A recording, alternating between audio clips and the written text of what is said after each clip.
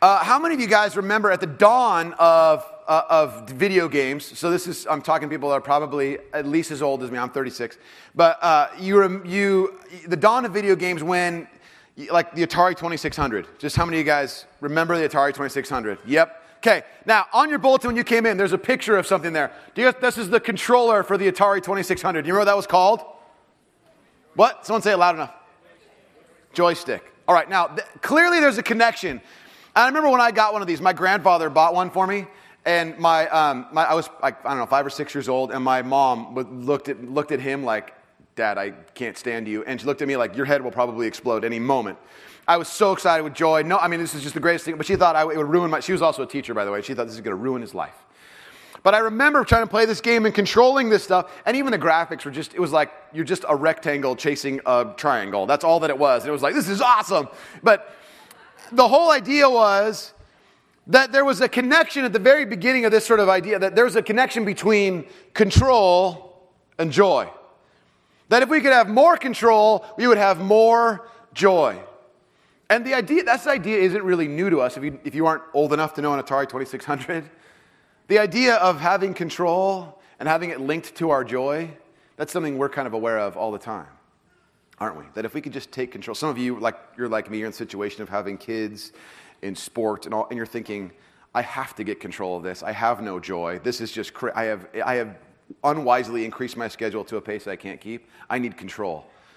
And we start thinking about all the things we could put under our control that would give us more joy. And what the sort of necessary outcome of that kind of thinking is that in some way it influences our own relationship with God, that says, if I could sort of put him under a little bit of control, that would be so good. I'd have more joy. If I could at least dictate the terms of my relationship with him and the demands that are surrounding, that would be great. I'd have a little bit more joy because I'd have more control. And we're going to be taking a look at this idea of God who is wildly uncontrollable today. Would you do this before we go into that? Would you join me as we pray and sort of seek that God who is uncontrollable to join us? Or maybe say it another way, that we would join him in his work. Lord Jesus, we acknowledge that you are an uncontrollable God. We consider it an honor and a privilege to be able to join you in the work that you are already doing in us and in the world and through us. Lord, we acknowledge that we are not able to control anything that happens outside of this room. That in some way this time is sacred because it's different than the rest of our week. Even the quiet of our own hearts. The stillness. God, we pray that you would speak to us, the one who is uncontrollable, into our own lives. That we might sense and know and understand at least a little bit more of your great love, of your truth, and what you would intend to do in us and through us. In your name, amen. Now, if you brought a Bible, some people will pass it on to you if you want one. If you need the Bible with the pages, and you got to look at it and hold it, you need something tangible, raise your hand, someone will give you a Bible. If you want to just follow along on the screens, great. If you brought your own, you want to follow along in an iPhone or iPad, we're in 1 Samuel chapter 4. And I know that some of you guys were here last week. You heard my buddy Jeff Preece, he was speaking, and he did kind of a Braveheart thing. I want to take you kind of back to where that was. So if you weren't here, just bear with me. But if you were, just kind of go back to where you were last week. But I want you to imagine the beginning of a movie in which there are two clear battle lines drawn. There's the good guys, the Israelites on one side. I want you to imagine this, but I want you to imagine the sort of meadow. Let's take it even a little bit deep. It's morning. Fog on this meadow. On one side, the Israelites. There's all their sort of swords, and they're gathered together, and they're ready to fight. On the other side, the Philistines. And they're actually a more advanced army. They actually have things like chariots. They're super powerful. Their most famous Philistine, if you were here last week, is a guy named Goliath who comes up in about, 13 or 14 chapters of the book of Samuel, 1 Samuel. But there's all these super powerful warriors over here, and their horses are all gathered. And as they breathe in the early morning, I don't even know if it's cold, but we're just going to go with it. But in the early morning, the horses make that sound. And there's the vapor from their... by the way, that sound was money, by the way. I just want you to know that. I just pretty much nailed that sound, didn't I? Some of you are like, that was really good. Does anyone know what that sound's called? Snorting, breathing. What? Does someone know what does it actually have a term? No one knows. Okay, but there's this horses and the fog coming out from their nostrils. The horses are angry, and they're lined up over here. And the Israelites, the good guys, are on the other side, and they're banging. And we're looking at this battle about to unfold. Good guys, bad guys, horses, the snorting, whatever. And here's what it says. 1 Samuel chapter 4, verse 1. Now the Israelites went out to fight against the Philistines, the good guys. By the way, the Philistines are the always enemies, famous enemies of the Israelites and of God's people in the Bible. Just keep that in mind. The Israelites camped at Ebenezer and the Philistines at Aphek. And there we go. There's the battle lines are set. We're ready to go. It's going to be a big time showdown. We've all seen the movie trailer, the good guys, the bad guys. Here we go. Verse 2. The Philistines deployed the forces to meet Israel. And as the battle spread, Israel was defeated by the Philistines, who killed about 4,000 of them on the battlefield. That wasn't really what we kind of hoped would happen there. The good guys kind of got destroyed. The score is 4,000 to nothing, evidently. What happened there? I mean, that was not the way it's supposed to go. Maybe God didn't see like the trailer about how it was supposed to happen, because there's like the mist and the horses, and then the Israelites supposed to win. And there's this sort of clear defeat. Now imagine, you're in this movie scenario, and they're back at camp now. The guys who survive make it back to camp. They limp back there. The Philistines high five in the distance, and you can kind of see the Israelites kind of make their way back to their camp, and they're nursing their wounds, those that survived. And they're talking about how badly they've just been defeated. And then, verse 3, when the soldiers returned to camp, the elders, who are the leaders of Israel, asked, "Why did the Lord bring defeat on us today before the Philistines?" The elders ask, we just got destroyed. We just got handled. We just got overwhelmed by the Philistines. And they ask the question which all of us tend to ask when things don't go the way we expect them to go, and we say, why? And they're asking, well, why didn't this work? Did we not do the sort of God, math, algebra, whatever, I do X and Y, and then God's supposed to do Z every time? That's sort of, we proved that over and over again. What didn't we do? Why did this happen this way? Weren't we supposed to win? Like I said, did God not see the trailer for this movie? This isn't supposed to go this way. But we ask why. When we think about it, we ask why all the time. And why some of us are in a situation where our own marriages, perhaps, are on the brink. Why is it like that? Some of us, we look at our own maybe grown-up kids, our adult kids, we wonder why they weren't able to turn out the way we had hoped and prayed and raised them to be. Some of us who are adult kids have parents who are starting to go a little bit sideways, and we're wondering why they weren't the parents we needed them to be and why they're now acting the way that they are. Some of us wonder about why we don't have a job, why the job we do have is demeaning and our boss is horrible and we feel trapped. Why?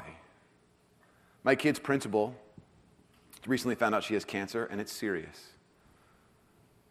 And we're having the talk with my kids about another person that they know that now has cancer and what that means. And my kids are asking, and our principal is asking, why is this happening? We ask why all the time. Now, to look at this again, there's actually an even more bizarre part of this question that's being asked by the elders here. They actually ask, if you look at it again, they don't ask the question, why did this happen? They don't ask the question, why did we lose? They don't ask the question, why did the Philistines win? Or they don't ask the question, why didn't we win? What they ask is something far more troubling. What they ask is this question: why did the Lord bring defeat upon us?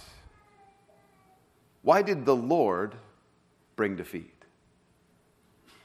In other words, it was within his power to prevent us from being defeated, only he didn't. Instead, he didn't bring victory, he brought defeat. It wasn't the Philistines' fault, it was God who chose to bring defeat upon us. We lost 4,000 people. Why did God choose to do that? There must have been something else that we could have done, either beforehand or now as we strategize again for our next round of battle with these guys, the Philistines. But what did we not do? Because God clearly brought defeat upon us. They attribute their own suffering to God. Now you can imagine, day one of the battle, round one, they lose. They're back at camp. And you can imagine the elders trying to figure out a way in which they can actually conquer, respond, do something, their new strategy, new military strategy for taking out the Philistines, this mighty army. So here's what they start doing. You can imagine, again, put yourself in the scenario. This isn't in the scripture. It's just be imagining it, trying to get us into the scenario. But imagine they're in some kind of tent. Maybe there's like a little fire or torchlight in the middle, and they're all kind of sitting around some table or some kind of circle, and the elders are kind of gathered going, well, I guess we could flank our men. We could go around the back. We could, surprise them that way. What if we dug a couple, holes in the middle of the battlefield and we hid during the night? And then when they ran through, we could pop out and, okay, well, that's an idea. What if we could poison their food? What if we could, subject them to reality television? Whatever it is, and we just figure out some ways in which we could do something to the Philistines such that we could surprise them in some way or another, and then they're just running out of answers. And then you can imagine the camera pans to one guy who has the clear light bulb face, I got it. Crash through him on his face, right there, right up close. And he says this line, second sentence of verse 3. Let us bring the ark of the Lord's covenant from Shiloh, so that he may go with us and save us from the hand of our enemies. And you can imagine everyone's like, yeah, this is a great idea. And you can imagine there's one guy kind of at the other end of the table with a cigar going. He has that famous movie line. It's so crazy, it just might work. And you can just imagine they're starting to get a little enthusiasm. A glimmer of hope starts to sweep around the elders. We got the Ark of the Lord's Covenant. We could bring it in here, and it is awesome. Now, some of you going, I don't really know what the Ark is. I remember growing up, there's Noah had an Ark. So are they if we only had a giant boat, that would be surprising if they had a boat. Bring the boat. An Ark is just simply a word that means container. So Noah had an ark, a container for animals, and this ark, the Ark of the Covenant, holds the covenant. It's sort of this. It holds the Ten Commandments, the tablets that Moses received from Mount Sinai in this container. It's a box, and on top of this box, there's these winged, angels, these cherubim. They sort of have their wings kind of extending out over the box, and it's this gold, beautiful, object. In case you're wondering, this is the ark made famous by Indiana Jones. It melts people's faces. It's like this super weapon. So they're thinking to themselves, let's bring in the face melter. We'll bring it in. It'll laser beam the Philistines and it will be awesome. And this is kind of you can see sort of the enthusiasm beginning to change a little bit. They're beginning to get pretty excited about this happening. Now, this is the sign of God's presence. This is where God is said to dwell. His manifest presence is said to dwell among his people. And it's the holiest object in all of Israel. And so when the temple is built in a little, couple years here, it goes into the holiest place in the temple. I mean, this is a big deal. Now, there's the camp. There's guys, sewing up their own wounds, just tough dudes with their beard. I'm just take a little string out of my beard and sew up my wounds. There's a guy, you could imagine in the movie scenario, you're getting this walk through this embattled campment, and you hear someone say something like, you can cut off my left arm. I only need one arm to kill a Philistine. And you can just imagine all this kind of tough. These guys are sort of sitting down. They got eye patches and, dirt. And they're just looking like they've just seen the day that they thought they would never see. And then, verse 4. So the people sent men to Shiloh, and they brought back the ark of the covenant of the Lord Almighty, who is enthroned between the cherubim. And Eli is the high priest. Eli's two sons, Hophni and Phinehas, were there with the ark of the covenant of God. Now, to have the two sons of the high priest this is a rough equivalent, but it's like having two members of the Joint Chiefs of Staff accompanying the face-melting laser beam weapon you just brought in with you. And they're like, oh my gosh, there's Hophni and Phinehas and the ark. Now, remember, the guys are sewing up their own wounds, they're cutting off their own arms, we would fight, whatever it is, and here comes the ark. It's shining in gold. The little torch lights glimmering in the sort of shining gold. It's coming back on these guys' faces, and they're starting to get a little bit of oh, that's Hophni and Phinehas too, and look at that ark. We got the face melter. Here it comes. And they start getting more and more excited. And they start building some little enthusiasm. You can imagine then these bloodied and battled, exhausted guys are now beginning to sense that maybe the tide has turned. Verse 5, when the ark of the Lord's covenant came into the camp, all Israel raised such a great shout that the ground shook. Hearing the uproar, the Philistines asked, what's all this shouting in the Hebrew camp?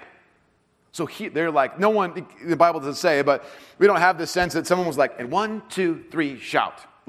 It was like, here comes the ark, and the sort of battered, beleaguered army starts going, yeah, woo, yeah. And it's so loud that the ground shakes, and the Philistines across the valley, across the misty meadow, which we don't know if it's misty, I'm making it up, but they're across the way, and they go, what's the sound about?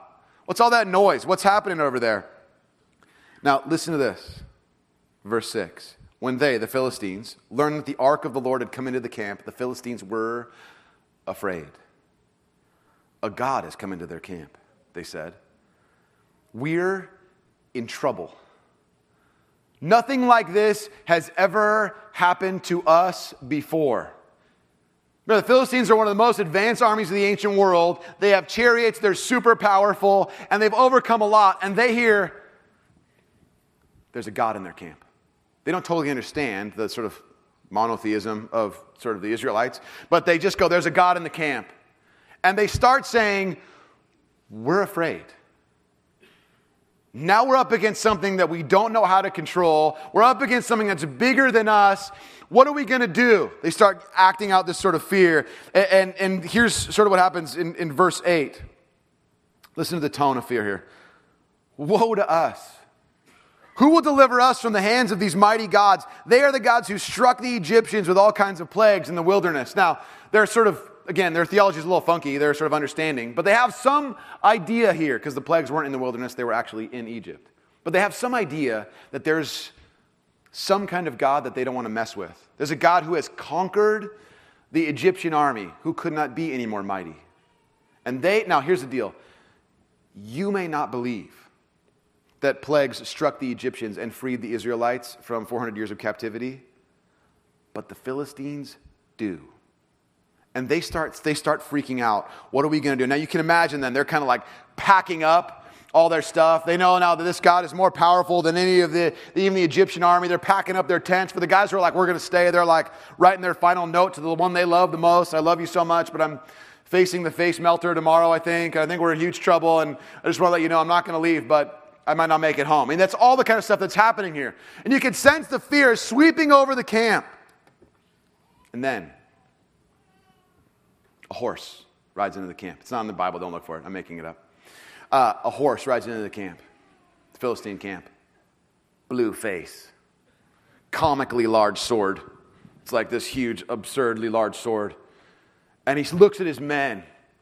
And he says to them, I see before me an army of my countrymen standing in defiance of tyranny. And they're like, you can see them kind of looking like, but they got the face melter. And he says this, no. Verse 9, be strong, Philistines, be men, or you will be subject to the Hebrews as they have been to you. Be men and fight. Oh, that was a little bit awesome. Thank you. All of a sudden, the Philistines have their own William Wallace, the sort of Philistine Scotsman with the blue face who says, don't run, let's fight. And now we have a movie. Now this is getting good. Okay, because the good guys lost 4,000 guys, need a little drama. You know, that was really sad, but we need a little drama to create this epic battle, which is about to happen. The Israelites bring in the face-melting presence of God with them, who will laser beam the enemies without question. And the Philistines have William Wallace, and he's telling them to stand there and fight like men. This is such a great setup. Good guys, bad guys, William Wallace, face melter. Here we go. Verse 10. So the Philistines fought, and the Israelites were defeated, and every man fled to his tent. The slaughter was very great. Israel lost 30,000 foot soldiers. The ark of God was captured, and Eli's two sons, Hophni and Phinehas, died. Wait, we had to set up for another ending for this movie? We tested this ending with a few audiences. We're going to have to rewrite it? No. This is the way it ended. That's the battle. 9,000 or 4,000 people dying. That's sort of a little drama setup. We get that's tragic. But 30,000, now we're in desperation. We're in anger. We have great despair. The writer says that the slaughter was very great, of 30,000 soldiers. And the Ark of the Covenant, the sort of manifest presence of God among his people, the covenant relationship established between him and his people, that ark has been taken. And the escorts of the ark, the high priest's sons, they were killed in the battle. And then you can read this later. In verse 18, Eli, the high priest, is sort of sitting on like a wall or something, and he gets the news, hey, your sons are dead, the ark's been taken. He literally falls over backwards off this wall, breaks his neck. He dies. And the hits just keep on coming. Phinehas' widow is in labor. She gets the news, hey, your husband has been killed. The ark of the Lord has been taken. She gives birth to a son. She names him Ichabod, which means the glory is gone. And then she dies. I mean, it is like, is there any other, can we get any worse news? And it just keeps on going like this. Why did this happen? Didn't we do what we were supposed to do, God? I mean, isn't this how this is supposed to work? We're up against something, we kind of go and get you and you kind of do your thing. Isn't that how what happened here? My guess is that if you had any understanding of faith, whether or not you grew up in the church, you probably learned something, a misconception. I learned it too. Which was that in some way or another, the way faith was essentially about trying to get God to be on our side. And it generally follows, this is a rough simplification here, but it generally follows a sort of a threefold pattern. One is that we admit a need for God, that we are up against things that are beyond us, so we need God's help. Secondly, we initiate some kind of spiritual practices that sort of indicate our sort of, dedication to this idea. And then lastly, we believe in God's power to overcome them. And so that any sort of reason why we would experience pain or discomfort or that things don't work out the way that they ought is we generally go back to those three things and say, we have a deficiency in one of these three things. Didn't need it enough. Wasn't aware that I needed it enough. Didn't practice the right spiritual practices, or I practiced the right spiritual practices, but just not enough. Or I didn't believe enough that God could actually do this. But look at Israel as an example. They clearly have a need. They lost 4,000 guys in round one of the battle. There's no question they have a need. Secondly, they initiate the sort of regular practice for beating up bad guys. We go and get God's presence in the ark. And then we also get some leaders, some sort of spiritual leaders of our community, Hophni and Phinehas, to come with it. And did they believe? Of course they believed. When the ark showed up, they had a shout that already sounded like they had won the battle. It wasn't that they didn't believe God could do it. There's something else here. And maybe it looks like this, and it's really kind of scary. Which is to say that they kind of want to bring God into what they're already doing. God, here's what we're doing. Come on with the box and make it work out for us. As opposed to saying, God, what are you doing? Can we join it? Because what they say is, we're kind of up against some stuff. God, go ahead. Take care of it for us. Do you remember in verse 7, the sort of emotional tone of the Philistines when they hear about the ark? Do you remember what that was? What was it? Fear. They're overwhelmed with fear. I guess God is more willing to go with those who fear him than those who would attempt to use or control him. The Philistines are the profane enemies of God and his people. And yet God chooses to shame himself to go with them because they fear him. They recognize that he is beyond their control. And the Israelites say, God, we got an issue. Go on out there and laser beam, melt their faces.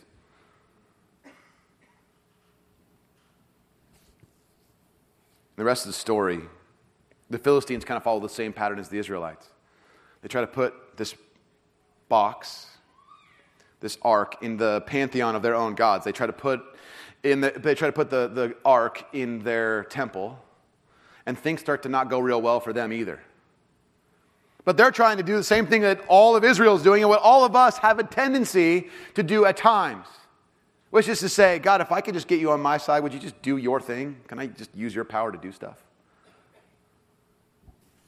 The trap is that all of us get into this idea of, how do we get God to be on our team so that he'll do what I need him to do for me? But that isn't faith. I want you to listen just for a moment. There is nothing that we can, there's not enough righteous practices. There is not enough religious formula. There is nothing that we can do well enough for long enough that will prevent us from experiencing pain and sorrow. Which means that all those questions we ask about, why is this happening to me? Why did this kind of go down this way? Isn't because necessarily that we did bad things and these are the consequences later on. We always tend to find, as our nature is, to find the because answers to really complicated why questions that generally don't have good becauses. If it were true that you could be righteous enough and believe enough and have the right practices or whatever it is that we need to do, we have only to look at Jesus' own example. Never has there been someone more righteous who believed more strongly in his own Father. And never was there anyone who understood about what it meant to follow God than Jesus, who experienced great loss, great pain, and great shame. Who said on the night of his own betrayal in a prayer, tears flowing down his face, God, is there any other way that we can do this other than the cross? Jesus, who said on the cross, my God, why have you forsaken me? That in some way or another, the experience of pain isn't necessarily averted because of our righteousness or our dedication. That in some way or another, God is still beyond us. And that maybe what Jesus' example is about submission and obedience. Because it's not something we get to control. Turn to chapter 7. Over the next couple chapters, the Philistines have 5 basic cities. I'm paraphrasing roughly, but they have 5 cities, and they keep moving the ark from city to city because things start happening. When the ark's in the temple, their own God falls down and his limbs break off. And then they're kind of weirded out by that, so they start moving the ark to different places, and people start breaking out in boils. Tumors is what it says in the Bible. And they start kind of freaking out why don't you guys take the ark over here? You guys try it out for a little while. Check out the cherubim. They're beautiful. You guys have them in your city. Have a good time. They kind of, they start passing this around. And eventually what happens is they start realizing the ark of the covenant of God's presence among his people is too dangerous for us to control. And so they decide, let's give it back to the Israelites. We don't know what to do with it. It's their object. Maybe it'll give them boils and maybe they'll experience pain. Who knows? Chapter 7, verse 1. So the men of Kiriath Jearim came and took up the ark of the Lord. They brought it to Abinadab's house on the hill and consecrated Eleazar, his son, to guard the ark of the Lord. And the ark remained at Kiriath Jearim a long time, 20 years in all. So 20 years it's hanging out in this little town. And then it says that all the people turned back to the Lord after 20 years. But Samuel, who's seen the whole thing unfold, who's been operating as a prophet, and now he's kind of taking on this more powerful leadership role, says to them, if you're serious about God, we have to address a few things. Because we don't get to just control him. He will not be controlled. He'd rather be shamed and disgraced than try to be controlled. Because he will not be controlled. And this is this in verse 3. So Samuel said to all the Israelites, if you are returning to the Lord with all your hearts, then rid yourselves of the foreign gods and the Ashtoreths and commit yourselves to the Lord and serve him only. And he will deliver you out of the hand of the Philistines. Now he says this kind of somewhat peculiar thing for us, which he says, you got to get rid of these things called the foreign gods and the Ashtoreths. Let me just start with Ashtoreths first. Ashtoreth is a moon goddess and who has a number of different forms. But the one the Philistines adapted for the Ashtoreth worship was that she was a goddess of war, power. The foreign gods that are mentioned here are talking about these gods called the Baals or the Baals. These are gods that in the ancient world it's one god who has a bunch of different forms, but it's about fertility, sort of human fertility, animal fertility, and land fertility, which means this god is also connected to weather, because weather is how you get your crops to grow. So you have this idea of human fertility, which is pleasure. And then you have crop growth off of the weather, which is formed from his water, which is essentially wealth. And in the ancient world, you generally have these 3 categories of kind of God worship. Power, pleasure, money. And these are gods that the Israelites had evidently turned to Because they could deliver on promises that are much more in tune with their own desire. In other words, they feel a lot more like they're under the control of the human heart, human desire. And Samuel says, if you're going to want to be worshiping an uncontrollable God, you have to let go of these small gods with big promises that you think you're under control over. Those things aren't going to cut it. In the Bible, God has a pattern in which he tends to let his people worship gods other than himself. And he also tends to let them be protected by those gods as well. And Samuel's saying, if you want to turn back to God, you're going to have to let go of those other gods right now. Let me ask you for a moment. Samuel's in the room. Which gods specifically of their forms, maybe it falls in one of those three categories vaguely, which of those gods is Samuel saying to you, you're going to have to let those go? You've been hanging on to those for a little while. In the absence of God, these 20 years maybe, you adopted some other things. Which gods are you serving? Which gods have garnered your loyalty and made some promises to you because of their immediacy of their delivery? Well, right now you can have this. Does it fall under a category of the sort of pleasure, power, money? I'll tell you what it is for me. I'm discovering recently that I have a huge need for power that I did not recognize before. And it comes out in this form. It's totally surprising. It's a little small place in my heart. I never thought of myself as this person, but it manifests itself in anger. I realize, too, that what happens to me if I'm disrespected, I'm marginalized, I'm offended, I'm in some way wounded, what I'll do is I will pack and energize this little part of my heart. And generally, I will release my own power on people that are completely unconnected to the source of the anger. It generally ends up being my kids. Where, like the other night, my oldest is having a little tough time getting into the fall routine of getting to bed on time and all this kind of stuff. And so I have this conversation with him that is incredibly too intense about him getting to bed. And my wife goes, did you really need to get that fired up about it with him? He's in tears about him not being in bed. My wife goes, did you really want to do that? And I start going, no, I have no idea where that came from. So I take him downstairs. He's crying, and I'm now crying. And I'm looking at an 8-year-old who I've overpowered with my anger. And I have to say this phrase 3 times. I think it's once for him and 3 times for me. I'm sorry. I was wrong. Tears streaming down his face. I'm sorry. I was wrong. I'm sorry. I was wrong. I used a power need in that moment because it was immediate and it could deliver right then. I felt like it was under my control until I saw its effects. What is it for you? What is it for you where there's these small gods who are making these big promises which are pulling you away from the one to whom you belong? Some of us need to let go of some things like that. Some of us need to put the other gods away. Verse 4 says this, the Israelites put away their Baals and Ashtoreths and served the Lord only. What do you need to put away? Is it manipulation? Is it some kind of pleasure thing? Is it some kind of justification for a secret behavior that you have? Is there addiction that you're holding on to that nobody else knows about that is shaping the way that you operate because it is promising to deliver something to you right then, even if it has long-term negative effects for you? What is it? Is it a behavior, an attitude, a habit? Some of us need to let go of a few things. Others of us, you're not sure.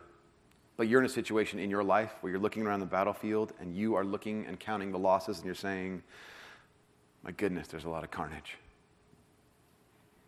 Why is this happening? And we believe, and in our own experience tells us too, that when people try to help us, without knowing the full extent of the carnage that's within us, and they try to give us a line, a single sort of thought to try to rework our pain, we generally end up being offended and wounded and angry at them, so there isn't an easy answer.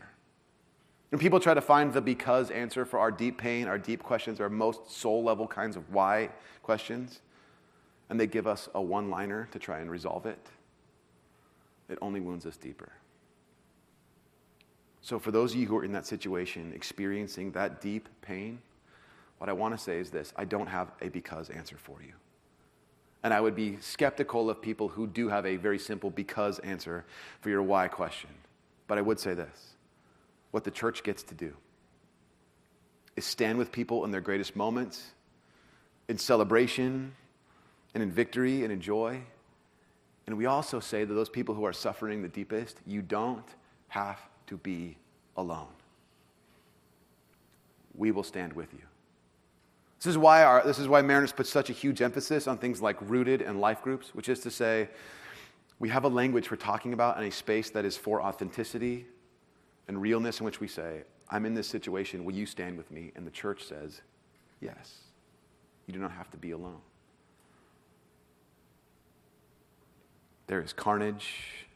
There are no simple answers. And there are some things perhaps that we need to let go of.